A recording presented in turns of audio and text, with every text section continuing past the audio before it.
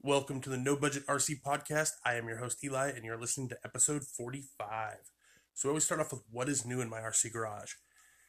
And what we have new since the last episode, I have some brass parts that came in for my Traxxas TRX4.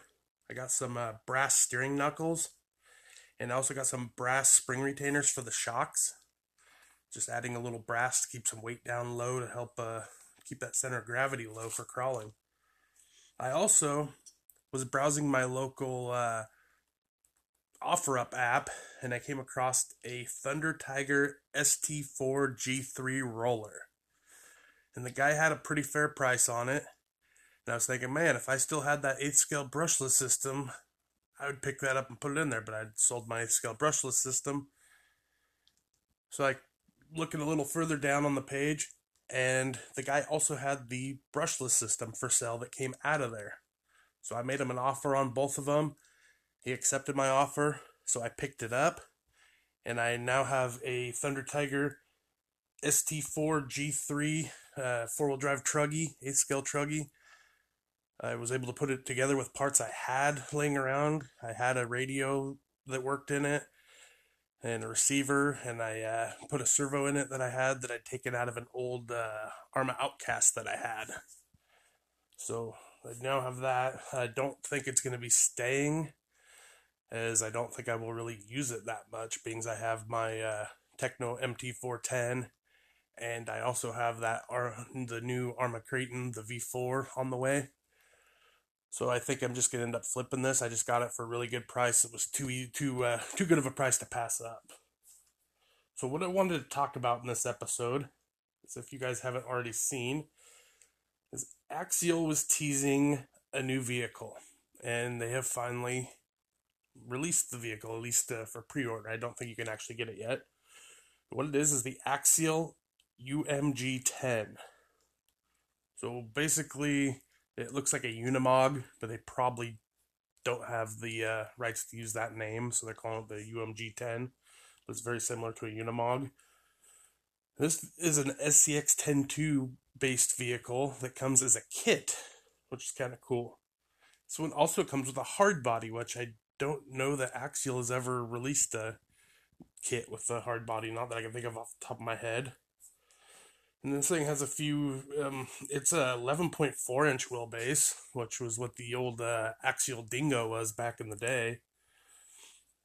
Um, as I said, it comes with a hard body. It also comes with a new set of wheels, and they're actually beadlock wheels, which is really cool. They were calling them the MW19 beadlock wheels. And a new set of tires come with this that we haven't seen before. They are the 1.9 MT45 tires, and those are in the R35 compound, which is Axial's softer compound that they usually release with their kits. This comes with the kit style transmission that was available with the kit version of the Cherokee. Had that lower center of gravity transmission that you could buy the optional parts and convert it to a 2-speed. This actually comes with that transmission.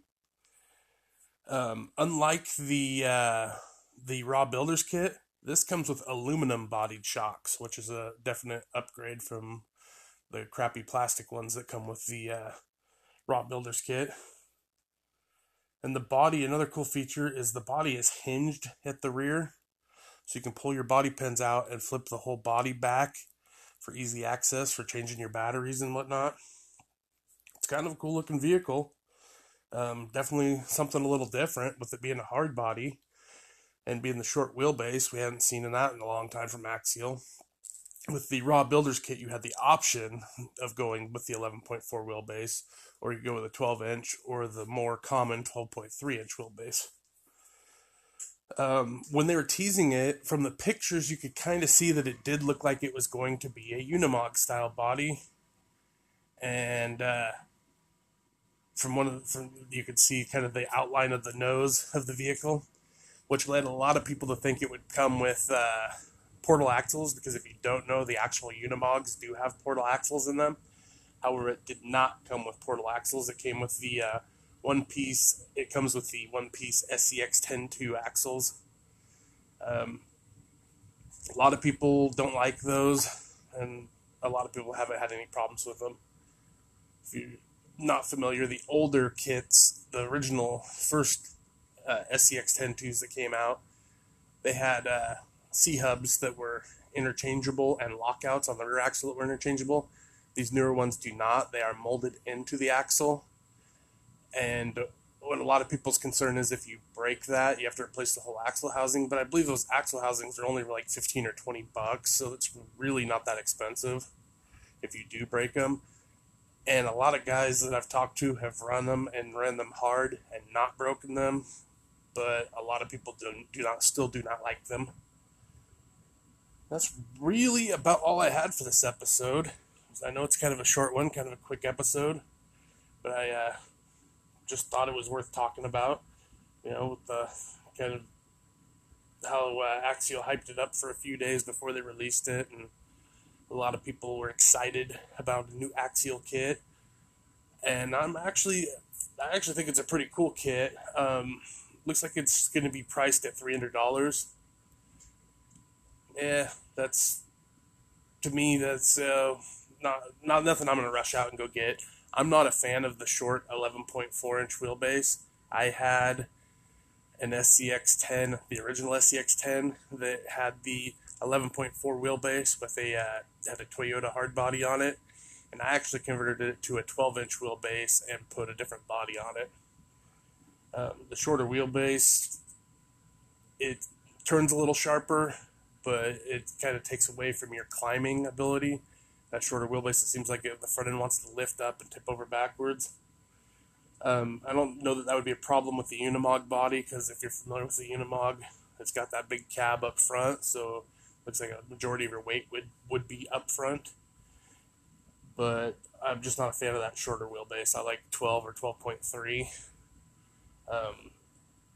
Not a fan of hard bodies either. It is a good looking body, but I prefer the lightweight of a Lexan body. I'm more performance based. Yeah, the hard bodies, you get more detail and they do look better. But for performance, it puts more weight up high. And like I said at the beginning of this podcast, I'm ordering brass parts to go onto my axles of my TRX4 to keep weight down low. And my TRX4 was originally the Range Rover version, which had a very heavy body, but that body has since gone away. I actually have a Proline 66 Chevy body on mine currently, which is an all Lexan body and much lighter than the original body. So, for me, it's all about keeping that weight down low. But that's really about all I had for this episode. So until next time, guys, keep it shiny side up, and we will talk at you later. Thanks for listening.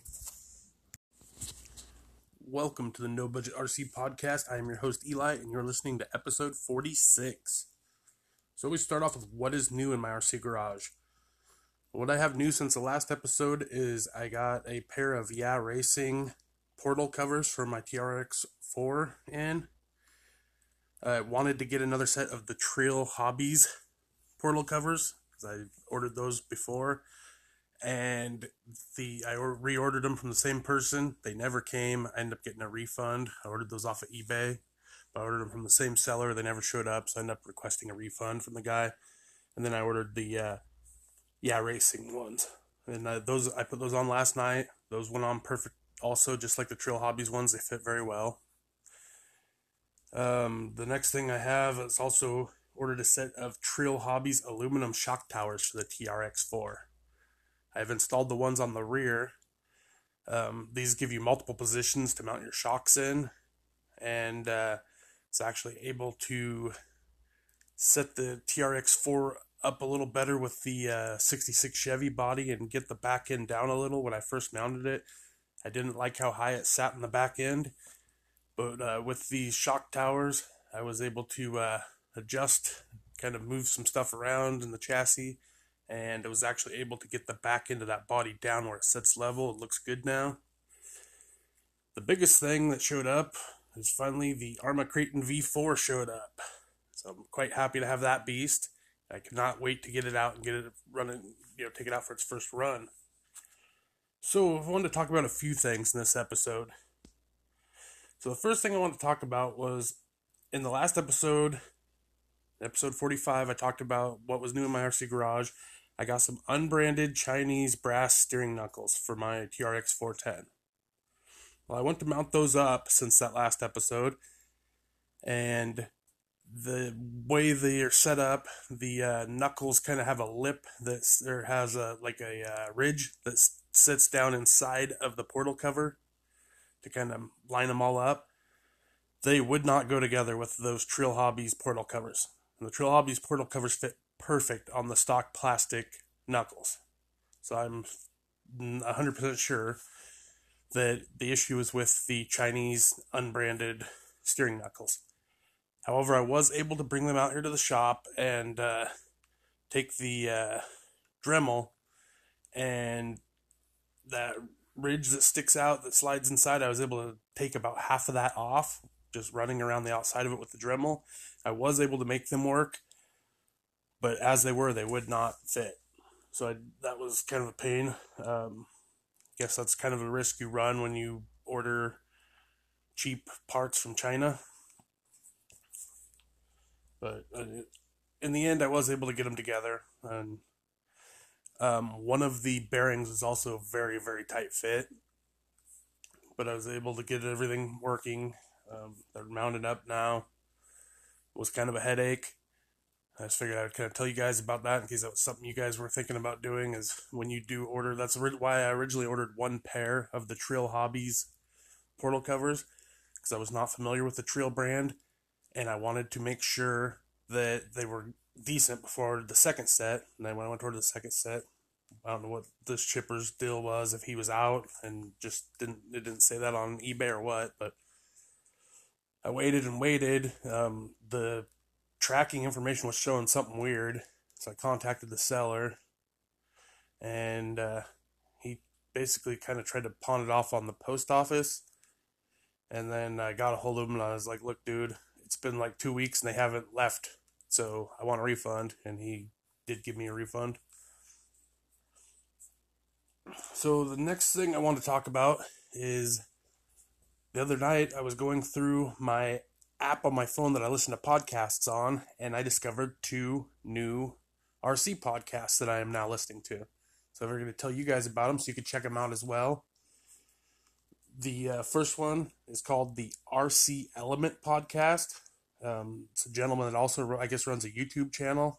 I think I've actually seen some of his videos listening to his podcast. Some of it sounded familiar. He runs RC cars and also RC helicopters. As you know, if you listen to this podcast, I am not into the flying side of the hobby. So he does have 2 episodes where he talked about helicopters that I have not listened to, but I am currently listening to all his other episodes that he has available.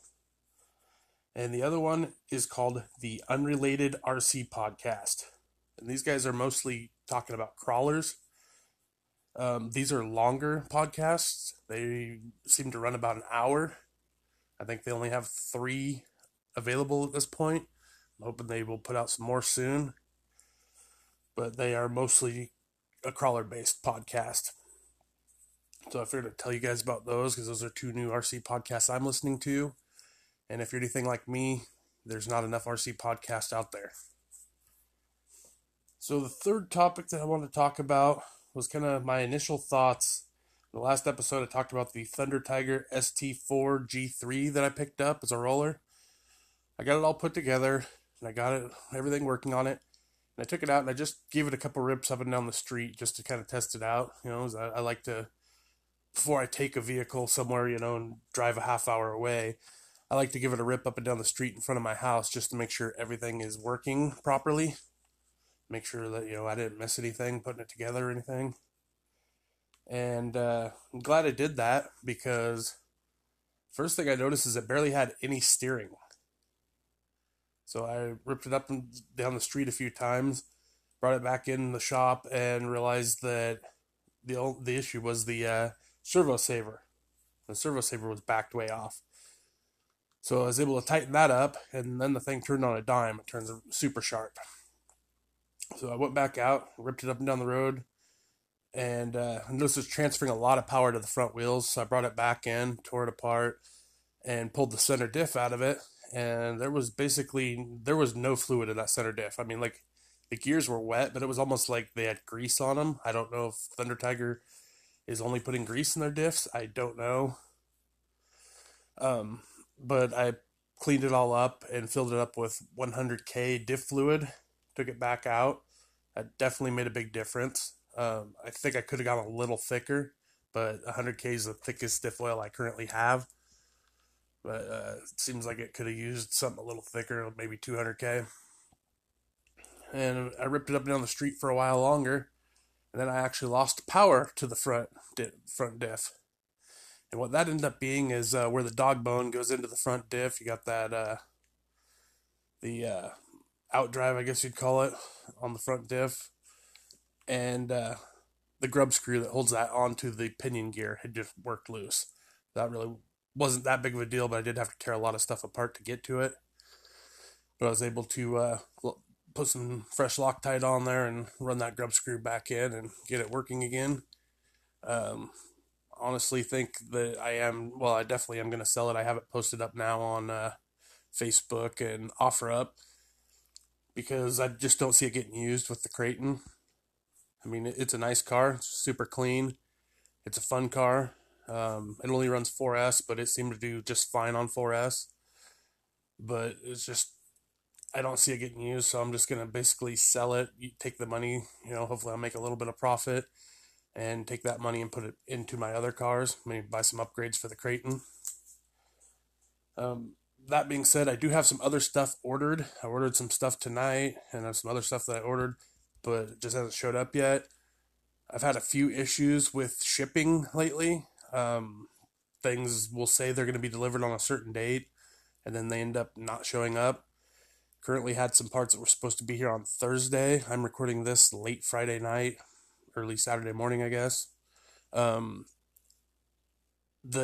haven't updated in like 2 days, and went from saying they were going to be delivered to Thursday by 8 o'clock to not showing any time. So I have no idea when those are going to show up. I had an issue with the shipping on the Kraton. The Kraton was supposed to be here on a Friday, and I'd actually had last weekend wanted to go out and run it for its first run because I run on Sunday. Sunday's kind of been my RC day. Because usually Saturday I do something with the wife, and then Sunday I'll go run RC. Well, I didn't get to go out because it didn't show up in time. It actually didn't show up till Monday, and it showed up right before I left for work. I work swing shift, so I actually didn't even get out of the box till I got home on Monday night. And so it has not been ran yet, and won't get run this weekend because Sunday is Easter, and I have plans to go up to my mom's house for Easter, so again, it won't get run again this week, so hopefully the next weekend we'll get some decent weather and I'll actually get it out and take it out for a run. What I can tell you from unboxing it and checking it out, the tires are definitely a huge improvement from the V3s. The center brace, the tower-to-tower brace, that's a very cool upgrade that they put on there.